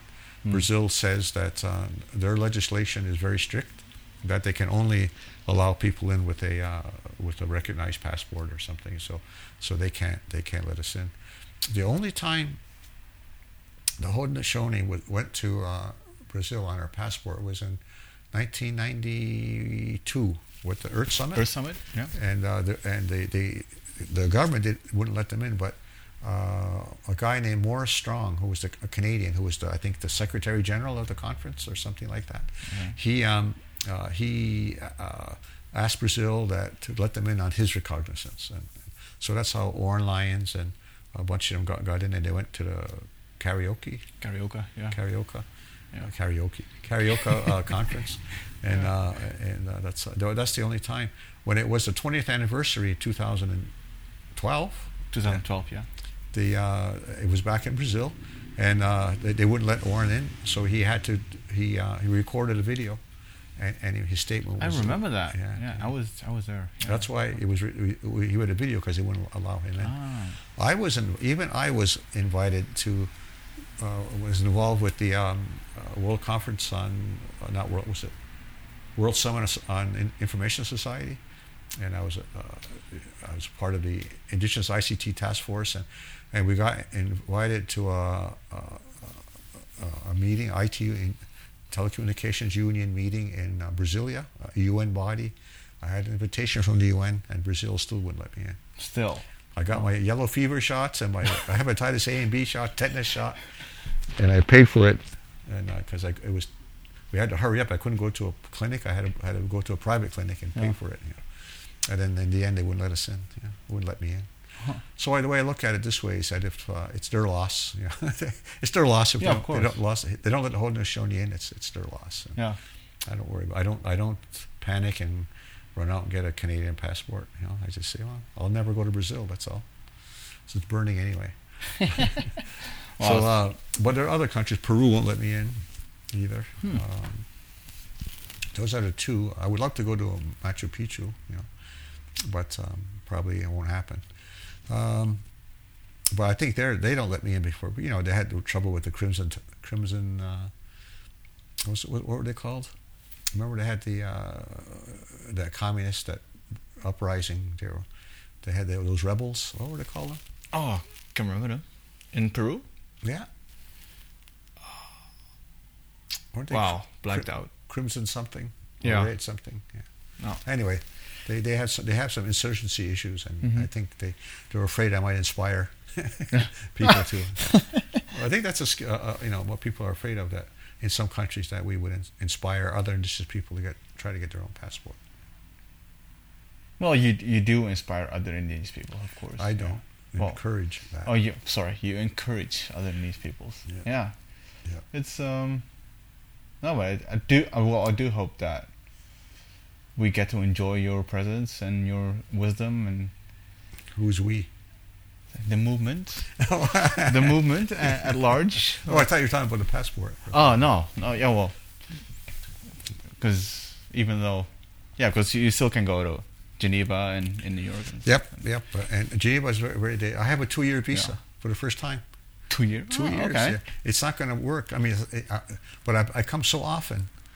Like they put stamps. They stamp when I come in and when I go. Yeah. I'm going to run out of room in a year. You need to ask for a new Haudenosaunee. I have to, not the passport is.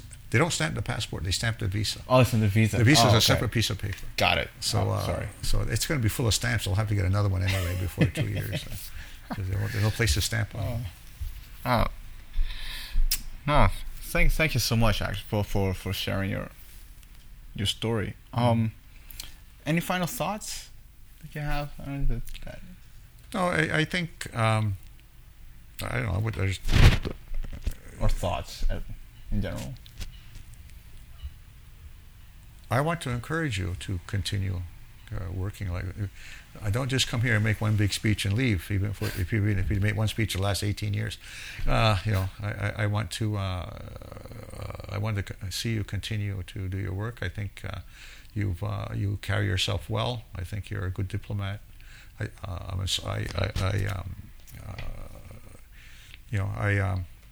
I respect your work and your logical thinking. Oh, thank you. And I hope that you continue. I think you should reduce your self-doubt, to a minimal, very, very minimal. And I don't think it's necessary. I think it's good to be humble. I think it's I think it's good to be careful. But I think you have a little bit too much. From what I hear you talking a little while ago, I think there's a little bit of self-doubt there, and I think that you gotta Get rid of that. There's a lot of self-doubt. I don't know. Yeah, I don't know. It's probably fear for something. Fear. You know, one thing that I learned doing this, and I know where that comes from, but I'm not intimidated by states or by anybody, actually. I try not to be intimidated. Maybe I am in some cases, but I try not to show it. But I have a strong belief in our sovereignty and our equality, and that I look at states and all of these ambassadors and first secretaries and as equals. And I'm not intimidated. Not intimidated by Russia or Brazil or anybody. And I mean, there's some personalities like try to be dominant, you know, and they try to intimidate. But in terms of the relationship between anybody, all the diplomats here, I look at everybody as equals, and I'm not intimidated by it. So there's no fear. No. I don't know. I don't know where that fear comes from. Well, I think I know, but there's this. I always have the feeling that I'm a rookie when it comes to people like yourself, and I'll always be a rookie, or a new kid on the block. So that's why I always have that chip on my shoulder. Like, am I doing this right? Like the self doubt, and then self doubt kicks in. Yeah, I don't know how to. I'm not saying don't have it. I said just reduce it. Yeah, reduce this. I don't know how to reduce it. Yeah, but confidence. You got to have confidence. You've done this before. So, yeah. I mean, it's good to analyze. It's good to make sure you're doing the right thing. You know, it's not necessarily called second guessing. You know, but you should analyze. You know, you have to analyze and figure out a strategy and then do it. And do it. Just do it. Yeah. Oh, appreciate it. Anything else that I should be looking out for? Work on. I'm open for feedback anyway. Like I think that's also part of this journey, actually, why I'm recording all these conversations, so that. Like I said, I'm impressed with your work, and I'm not. I just, like I said, I want you to continue to work. Don't give up. Don't get impatient. You know, I want you to continue. That's my vote of confidence in you. Right. I have that confidence and trust. You have my trust and you have my confidence. Yeah. Oh. Thank you so much. You're welcome. Thank you. Yeah. Hopefully I can talk to you at a later point during the year or whatever. Hey, I'm always here.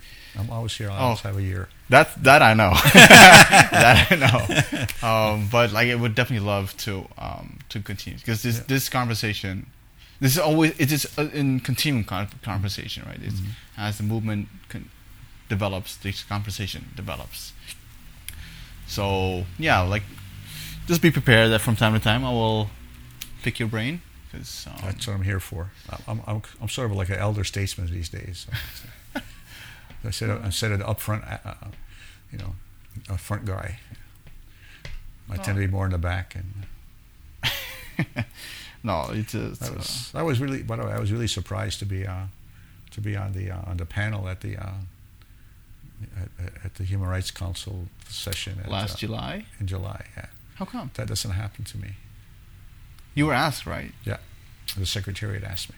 But usually they get mandate holders in those positions. Yeah, but isn't it like, all right, let's talk a little bit about the enhanced participation. I think that it is very important to have the voice of the stakeholders, as in the councils, the parliaments, the governance institutions, to be on that stage. The Secretariat said, I asked them, why me? And they said they wanted somebody from the caucus.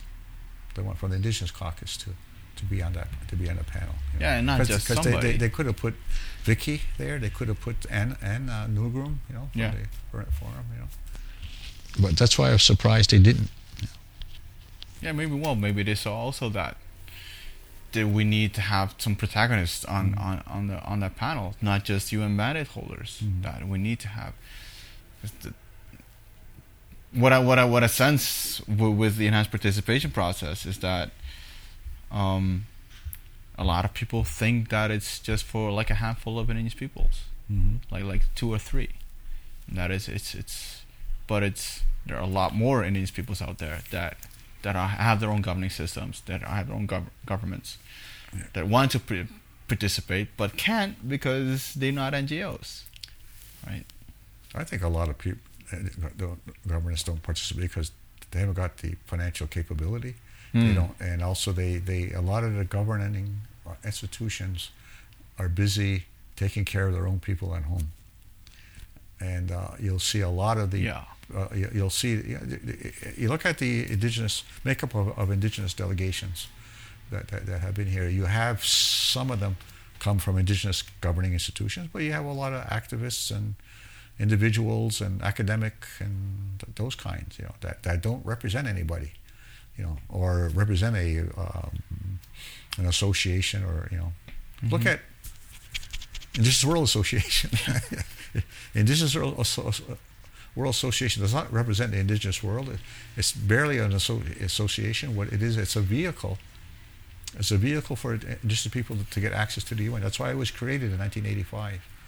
Because it goes back to the old politics where all the indigenous International Treaty Council was supposed to let, would be the NGO, but then they made this rule that you had to be a member of the Treaty Council before you would get credentialed. Oh, yeah. So then the other popped up, and this one was created because as a vehicle to get people into the UN, and that's how I use it. I think I accredited like 24 people to the World Conference, helping the Secretariat. And when the Secretary says, so-and-so doesn't have a credential, can you credential them? So after a while, they didn't even ask me. They just put in this World Association. Just get them. And I didn't complain. I said, that's fine. Let them in. So, anyway, I can't see too many more people, indigenous governing institutions getting involved at this level that are already here. They're not already here. You know what I mean? It'll be, you'll see the Navajo, you'll see the Haudenosaunee maybe, and and the Cree, you'll see some entities, but those entities are here and already active. Yeah. You might see 1 or 2 who will show up because of maybe an increased opportunity, but those ones again will be not have the experience and they'll need some guidance and they might not understand exactly what it is and might be disappointed with what it means when they get here. Yeah, which also makes the concern of some states that this enhanced participation process will open up the floodgates invalid. I can't see that. There are not going to be 1,000 of them showing up. There'll be, me neither. 50 at the most. Yeah, it'll be like that. But on the what I want to see is the Haudenosaunee get permanent observer status. Never mind this process, but we're just not ready to take that step. No. I wish we were ready. Are you working towards it? Or are you? I would start the process if somebody would just take go and give me a little bit of a budget, It is a lengthy process. Yeah, you got to get 55 states to convince to sign a petition or something like that. Yeah, definitely.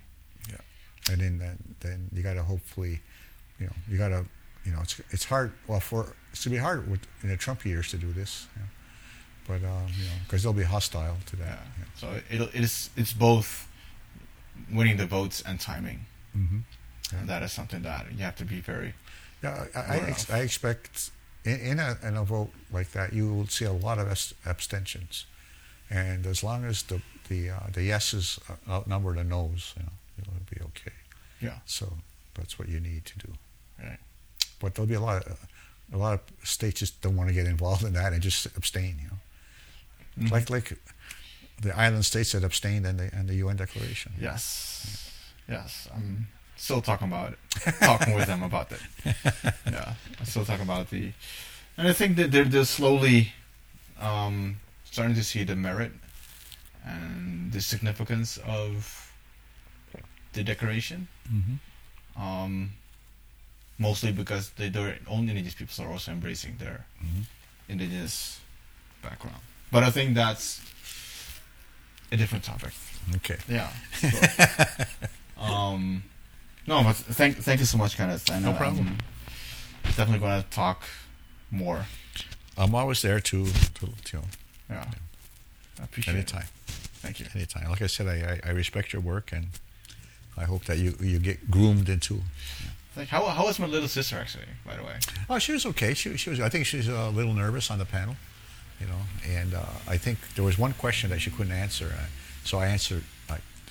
I said I took the question right after that, because I can't remember what the question was. I don't remember.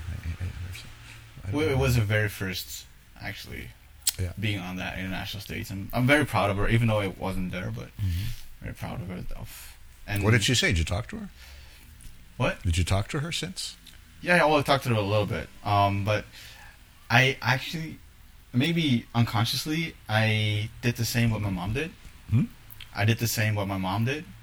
My mom didn't prepare me at all for all this. You're like, all right, just go do your thing, and we'll see you afterwards. Yeah.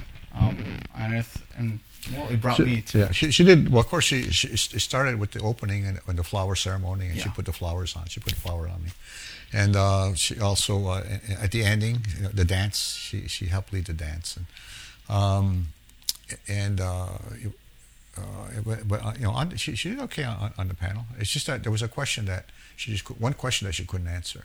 That's all. That's okay. But it's not nothing negative about it. It's just it was a tough question. Yeah. Yeah, I remember. Well, I had thousands of those, so it's not uncommon. She has to learn how to deflect it. She says, "That's a good question. I'll ask Mr. Deere to answer." Oh yeah, that's a good one. Yeah. All right. Oh no. Oh, thank you for this, and also for helping my little sister and at the panel. I'm sure she's very grateful of that. No, thank you. You're welcome. That's it. That's the end of the episode. Thank you so much for listening, my friends. Really appreciate it. If you have not done so, please share it with your friends. I would really appreciate it.